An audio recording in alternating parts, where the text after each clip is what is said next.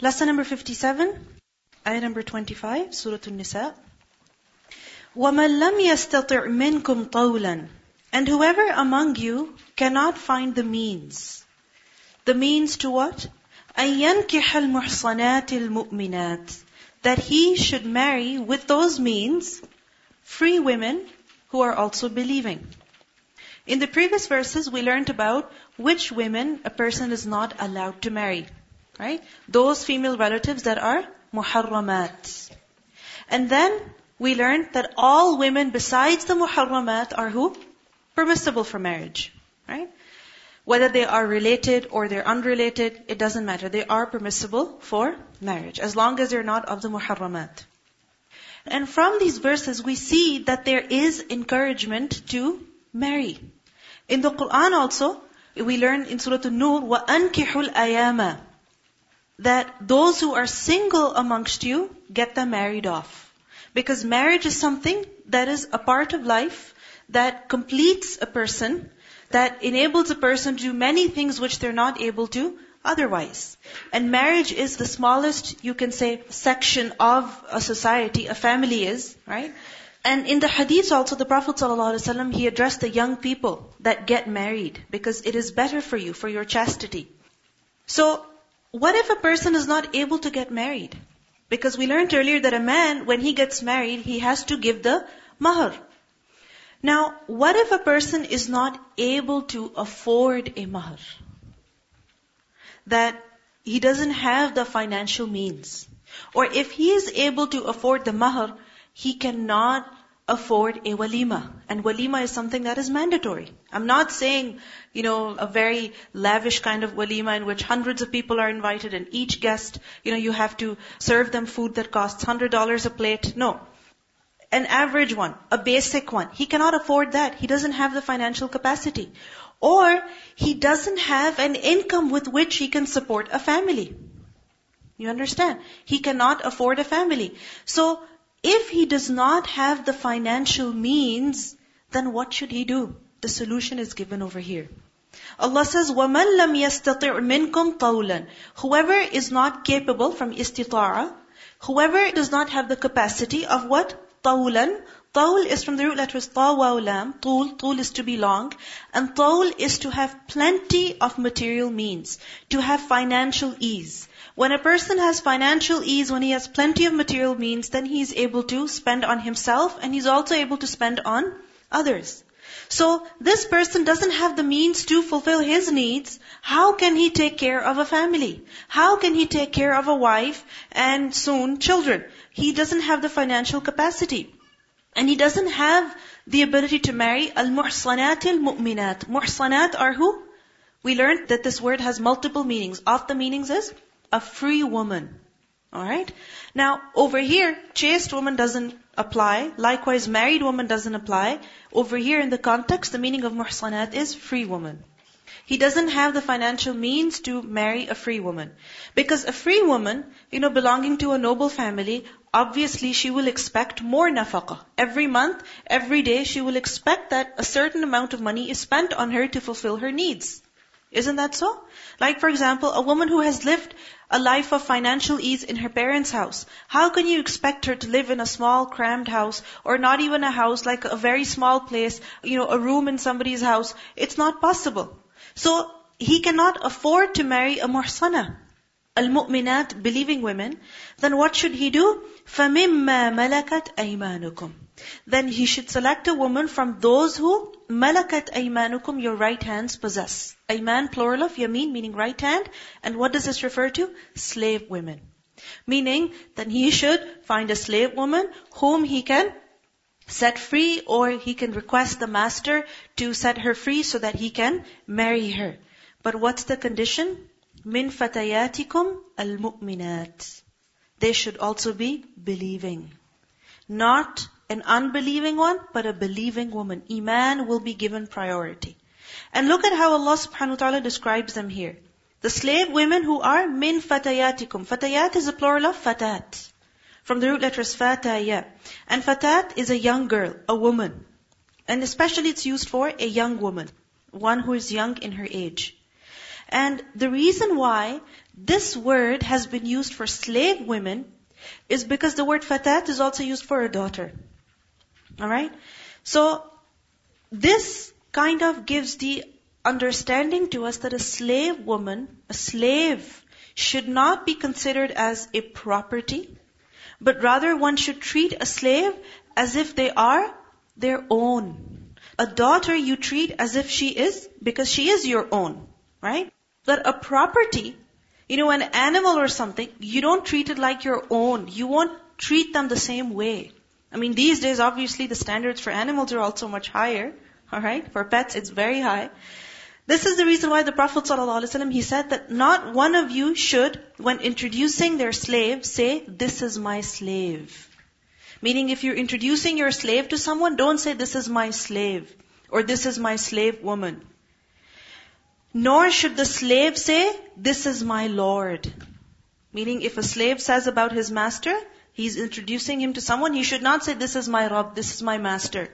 Rather, the Malik should call them my fatat, or my fatah, my daughter, or my son. With regards to slaves, this is a kind of words that should be used to describe them. And the mamluk, the slave should say, Sayyidi, my leader, you can say, or Sayyidati. Because all of you are mamluk, and who is your Lord? Allah is your Lord. So this is the reason why the word fatayat has been used. Now it doesn't mean that if a person decides to marry a slave woman, she has to be very, very young. No, that's not what the meaning is. She can be older in age as well. She can be a young woman, she can be a woman in her middle ages, whatever. But it's just that from the usage of this word, we learn something very important about how slaves are to be treated in Islam. Select someone from among the slaves, but remember that she should be a believing woman. Allah says, "Wallahu a'lamu bi-imanikum." And Allah knows very well about your iman. Ba'dukum min ba'd. Some of you are from others, meaning you are of one another. In other words, if you're marrying a slave, then don't start doubting their iman, that how do you know she's really a believer or not? She was a captive brought from a non-Muslim land, maybe she embraced Islam just to assimilate. So in other words, don't start judging the correctness of her iman. Who knows about the correctness of her iman? Allah knows. And at the time of marriage, this is a major problem. People do not trust the other. Isn't it so? They don't trust the other individual who has proposed them or who's a potential spouse. Judging them that, okay, they wear hijab, but how do you know? Okay, they have a beard, but how do you know? Right? That they're really righteous or not. We are to judge people by their appearance, by their outward. And Allah is the one who knows about what's in their hearts, and He will judge them about their hearts. We are not to judge the hearts of other people.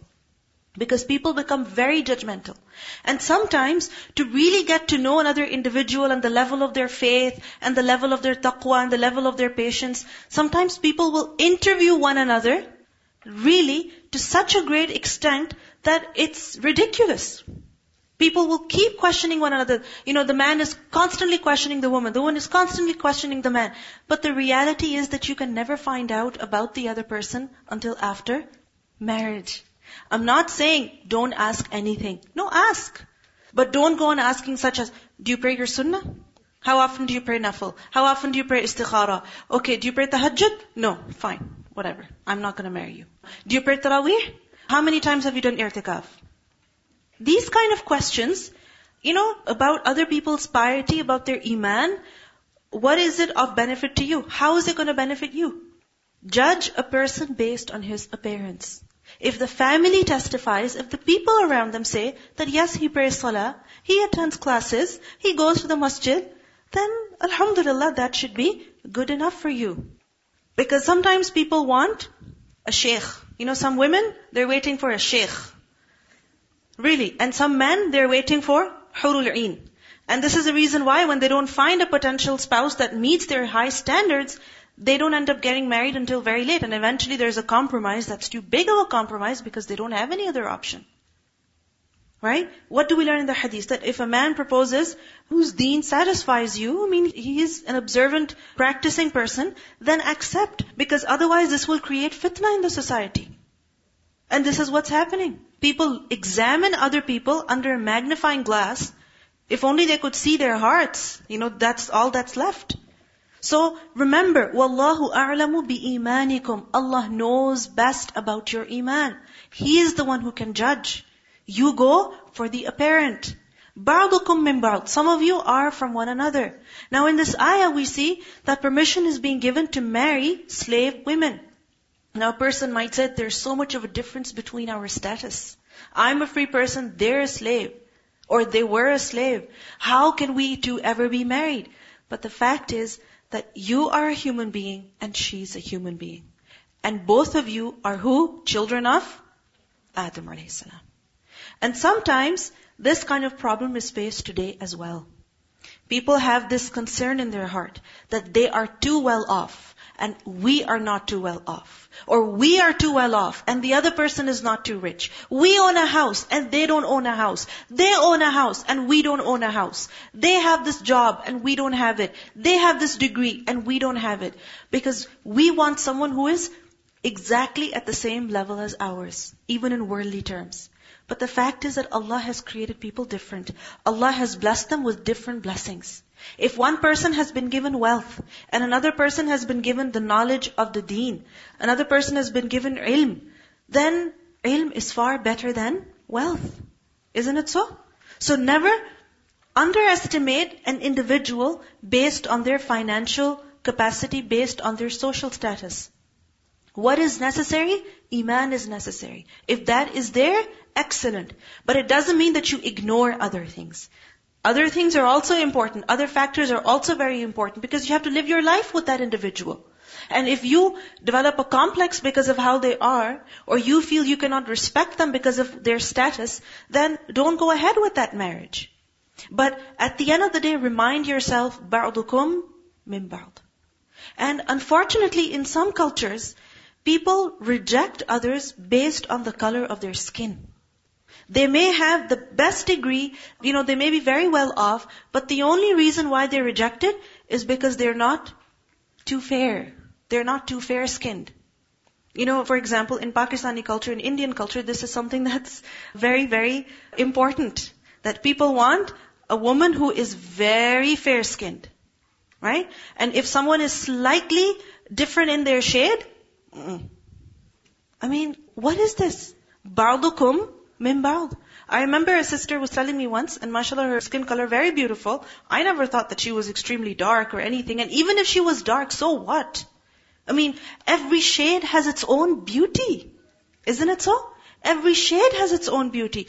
So anyway, she said that my mom, she feels so bad for me. All my aunts feel so bad for me that I'm not going to get married when I grow older because I'm not too fair.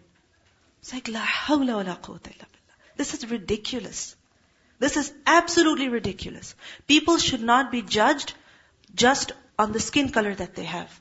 Every color has its own beauty. Allah has made the person. Every feature has its own beauty.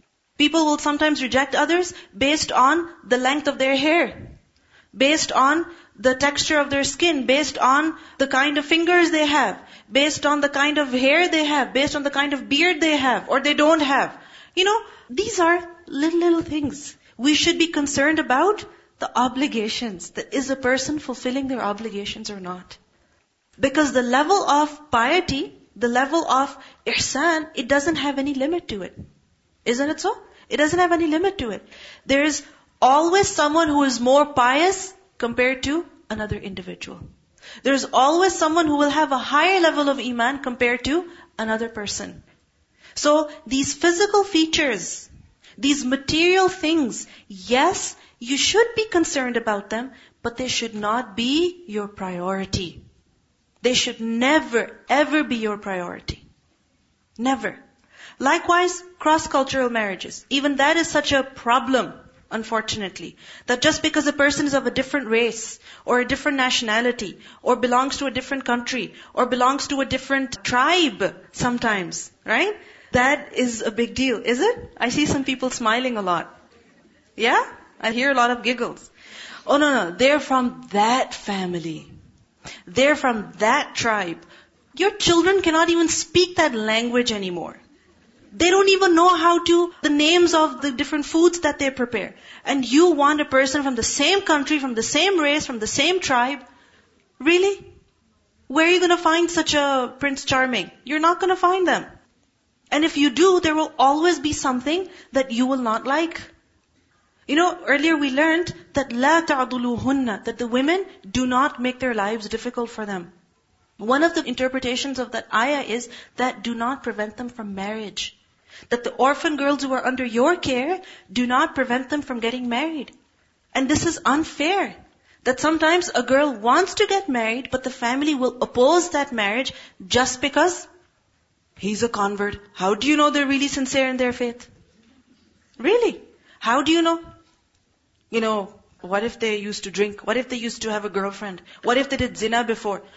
Allah has forgiven them, inshallah, for whatever happened before. Wallahu a'lamu bi-imanikum. And just because they're of a different race doesn't mean they're any less.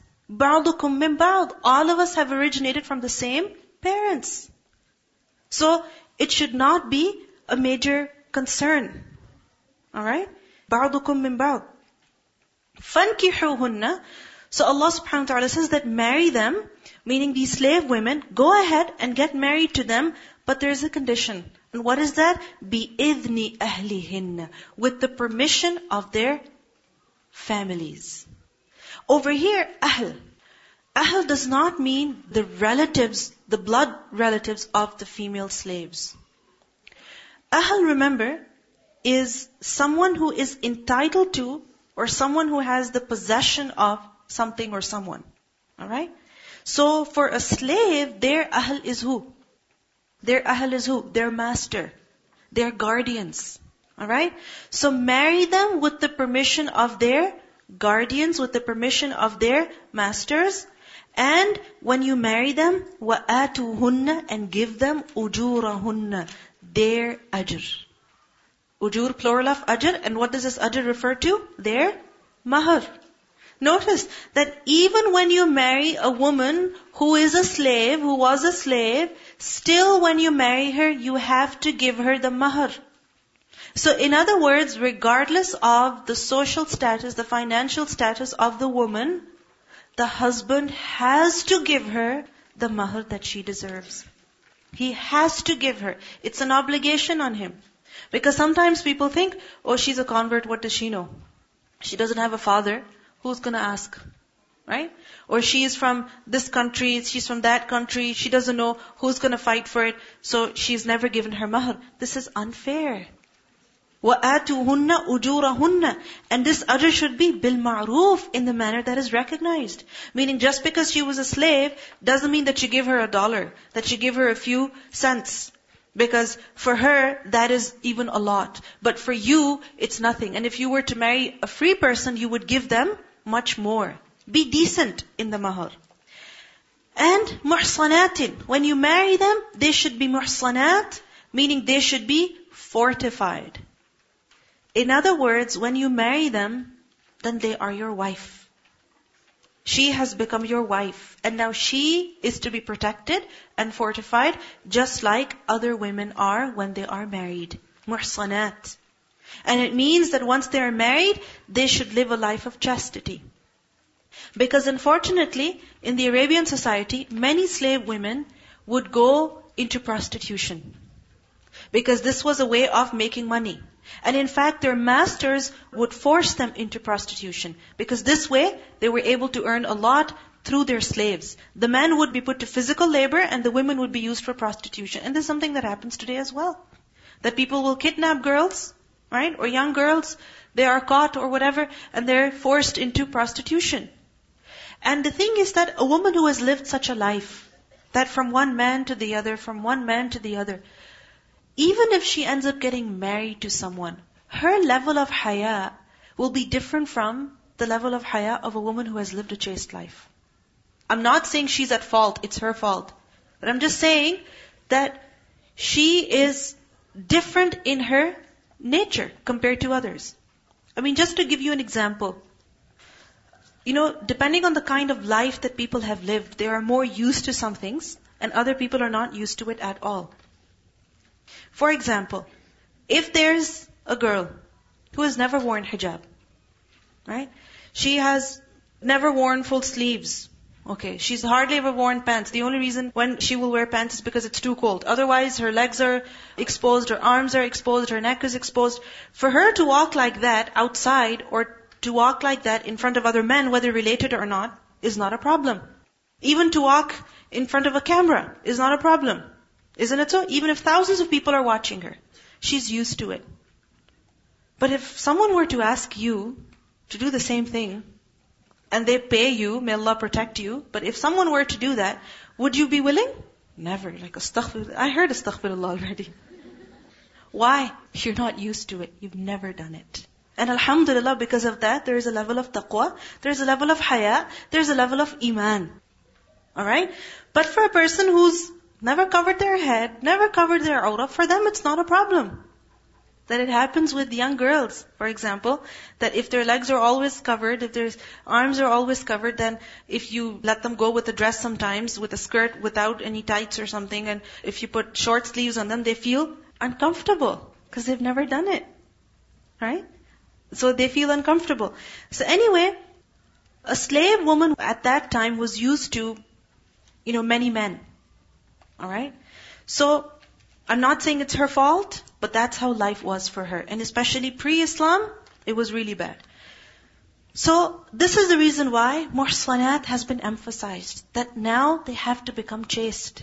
They have to be protected in marriage. غَيْرَ مُسَافِحَات. Not those who commit unlawful intercourse. Musafihat, plural of musafiha. And musafiha, we learned musafihin, okay? This is sin fa ha, safaha. Safaha is to cause water to flow. Alright? To cause water to flow, to pour. And this is, you can say, an indirect way of saying that someone has relations just to fulfill their sexual desire. Just to fulfill their lust. So musafihat, meaning those who commit unlawful intercourse. Because what's the reason behind unlawful intercourse? Just the fulfillment of sexual desire. So they should not be living such a life anymore. They should become غَيْرُ مُسَافِحَات. وَلَا مُتَّخِذَاتِ أَخْدَانِ. Muttakhidat, plural of muttakhidah, one who takes, and akhdan, plural of khidn. And khidn is who? A secret friend. Or you can say, not necessarily secret, but an illicit partner. Meaning a man and woman who are not married, but they're living together. Why? They love one another, they are friends to each other. So this is who akhdan are, lovers, you can say. So, وَلَا مُتَّخِذَاتِ أَخْدَانِ. They should not take boyfriends. They should not take lovers with whom they sleep with just for the fulfillment of their desires. Because once they are married, then they have to live like a married person. And what does this ayah show to us in general? That once a person is married, then they have to limit themselves to who? To their spouse. And it's incorrect. It is very wrong to betray the spouse, whether husband or wife, by taking another partner. And this is a concept that is not approved of in our religion, that a man and woman live together or they have relations without nikah. This is something that is unacceptable. This is considered zina. So, وَلَا مُتَّخِذَاتِ أَخْدَانِ. فَإِذَا أُحْصِنَّ. Then when they are fortified, meaning when they are married to, when the marriage has taken place, and now they have to live with their husband. They cannot go and live with other men or sleep with other men. Even if they had certain friends before, they cannot continue that kind of relationship with them. Not at all. Because now they are married. So فَإِذَا أُحْصِنَّ فَإِنْ أَتَيْنَ بِفَاحِشَةٍ. If they do commit an act of indecency. What is that? Zina. If they do commit an act of indecency, if they do end up committing zina, because it was very common at that time that prostitutes, some of them, they would take only certain men as their clients, you can say. Alright? That if, for example, a man, for his trade, for his business, he would go from one city to the other, okay? And when he would go to a city, there would be a prostitute. Every time he would go, he would stay there with her. And if he would go to another place, he would stay there with her. Now let's say this woman, she accepts Islam, she leaves that, she's freed, and she becomes a Muslim. Now that man comes again. Okay? That man comes again. She likes him. Or he tells her. Or whatever. And she does end up committing zina. If she does, فَإِنْ أَتَيْنَ بِفَاحِشَةٍ, then obviously the punishment has to be carried out. Right? But considering the background of this woman, okay, considering her background, considering her weakness, it would be unfair to give her the same punishment that is to be given to a free person. You understand? Because she is weak. She has a different background. So this is the reason why Allah says, فَعَلَيْهِنَّ, so on them is nisfu, half of مَا عَلَى الْمُحْصَنَاتِ, that which is on the free women, min al-adab, of the punishment. Meaning the punishment that is given to free women, half of that punishment is going to be given to an ex-slave woman who is now married when she commits zina. Look at how merciful Allah subhanahu wa ta'ala is. That how a slave woman, an ex-slave, she is to be treated differently. There is another set of rules for her because she comes from a different background. She has that weakness. Yes. Same thing. Okay? Because she was a slave before, even if she wasn't a prostitute, like I mentioned earlier, she has had exposure to many men. Okay, in the course of her slavery. She has probably had that exposure. And she doesn't mind. Which is why for her to fall into zina is much easier compared to a free woman falling into this crime. So this is why the punishment is going to be half. Now, what is the punishment for zina? What is the punishment? 100 lashes. We learned yesterday. It is 100 lashes. Half of that will be how much? 50. But isn't this woman married? Yes, she's married. Alright, she has been فَإِذَا أُحْصِنَّ. Right?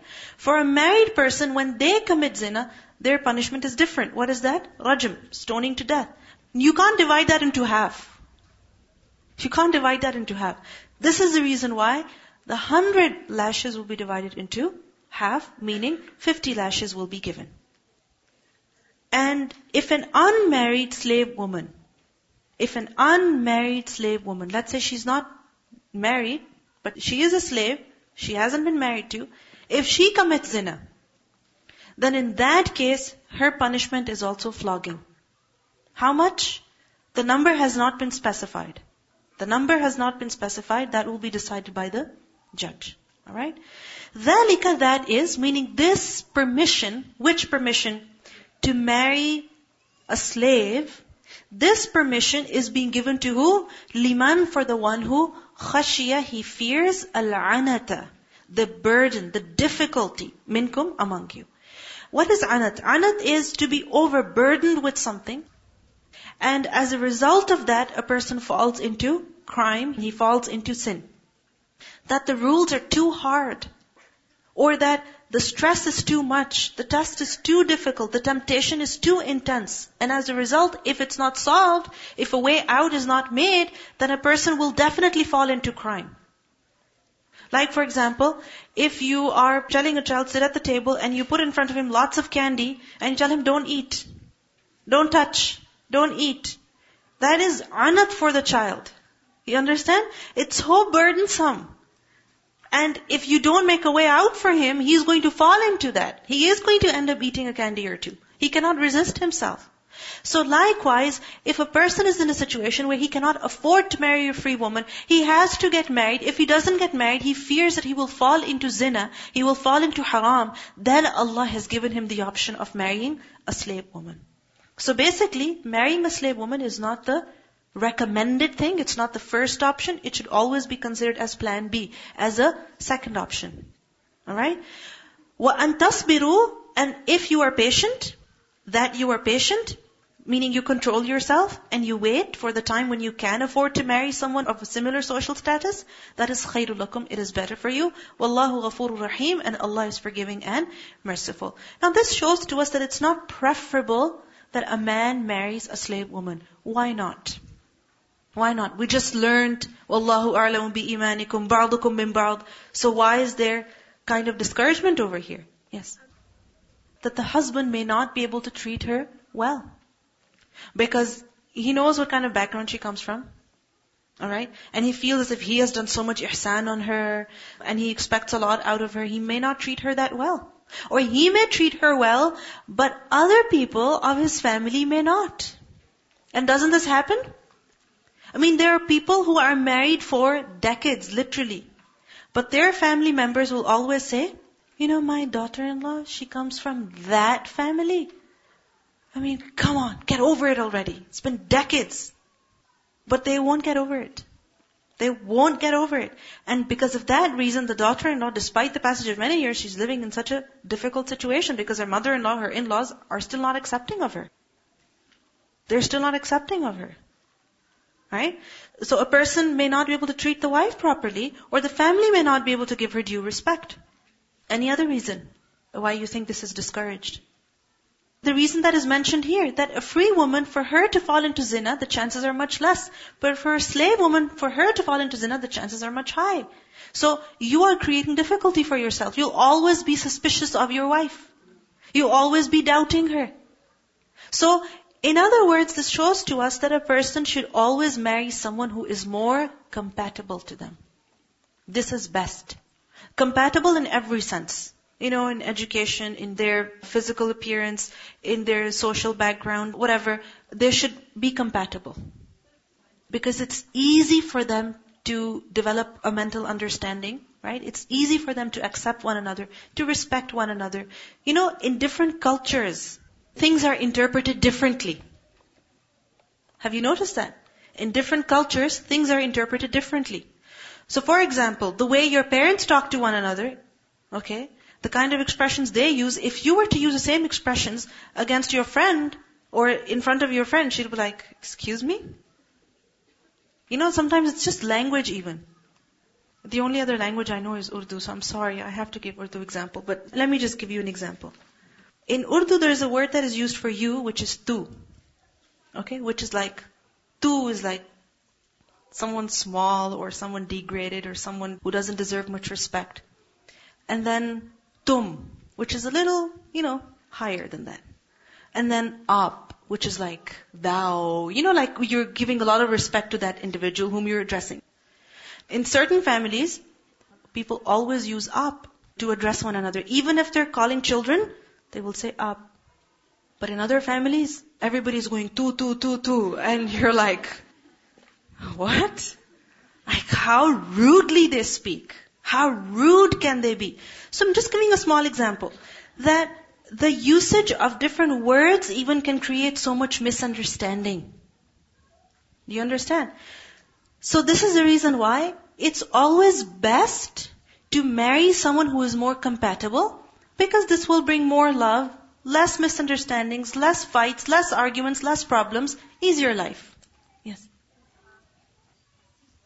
That sometimes, because of the difference of culture, the husband likes fresh bread every day. And the wife is thinking that's a luxury. And she thinks it's good to eat just a simple plain salad with plain chicken that has been steamed. And for him, that's like, what are you talking about? So, it could lead to problems. Okay? So, basically a person has to see themselves that how tolerant am I? How accepting am I? How understanding am I? Can I live with a person who speaks a different language? Of course, why not?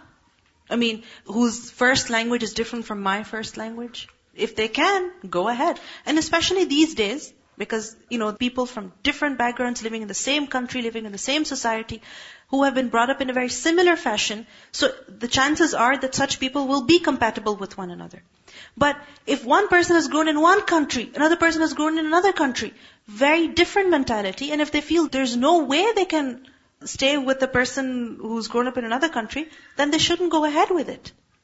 Sometimes girls are raised in Western countries and their husbands are brought in from back home. And they're forced into such marriages. They're forced into such marriages, and this creates a lot of difficulty for them. Okay? I'm not saying that it should not happen. It can happen, but it depends on the individual. It really depends on the individual. Are they able to live such a life? Do they have the strength, the ability? If they have, go ahead. If they're accepting of it, go ahead. But if they're not, then they should not be forced into it. If your daughter is saying, I can't marry someone from back home, there's no way, don't force her into that. If your son is saying, I can't marry someone from back home, don't force him into that. Alright? So, this is why Allah says, وَأَن تَصْبِرُوا خَيْرٌ لَكُمْ وَاللَّهُ غَفُورٌ رَحِيمٌ. Now on the other hand, if a person does make the decision of marrying a slave woman, freeing her, marrying her, then that is also something that's very rewardable. In a hadith in Sahih Bukhari, we learned, the Prophet ﷺ said, that 3 people will have double reward on the Day of Judgment. Firstly, a person from the people of the book, meaning someone who was Jewish or someone who was Christian, who believed in his prophet. So for example, a Jewish person, they believed in Musa a.s. A Christian person, they believed in Isa a.s. And then believed in Muhammad ﷺ. So for this individual, there is how much reward? Double reward. Secondly, a slave who discharges his duties to Allah and his master. Meaning a slave who is fulfilling his obligation towards Allah subhanahu wa ta'ala and also fulfilling his obligations towards his master. Now, this is something that doesn't happen, slaves. But think about it. You as an individual, you are accountable to certain people. Could be your boss, could be your parents, could be your husband, could be whoever. You're dutiful to them and also towards Allah subhanahu wa ta'ala. Because sometimes we lose that balance. When we start worshipping Allah, we stop cooking. Once we start cooking, we stop praying. So, whoever manages to maintain that balance, then for him is double reward. And the more difficult it is, the more reward there will be. And then thirdly, a master of a slave woman who teaches her good adab, good manners, and educates her, gives her ilm in the best possible way, and frees her and marries her. But see, marriage came after when? Teaching adab, teaching ilm, and setting free. Alright? So for this person is also double reward. Recitation? وَمَنْ لَمْ يَسْتَطِعْ مِنْكُمْ طَوْلًا أَنْ يَنْكِحَ الْمُحْصَنَاتِ الْمُؤْمِنَاتِ فَمِمَّا مَلَكَتْ أَيْمَانُكُمْ مِنْ فَتَيَاتِكُمُ الْمُؤْمِنَاتِ وَاللَّهُ أَعْلَمُ بِإِيمَانِكُمْ بَعْضُكُمْ مِنْ بَعْضٍ فَانكِحُوهُنَّ بِإِذْنِ أَهْلِهِنَّ وَآتُوهُنَّ أُجُورَهُنَّ بِالْمَعْرُوفِ محصنات غير مسافحات ولا متخذات أخدان فإذا أحصن فإن أتين بفاحشة فعليهن نصف ما على المحصنات من العذاب ذلك لمن خشي العنت منكم وأن تصبروا خير لكم والله غفور رحيم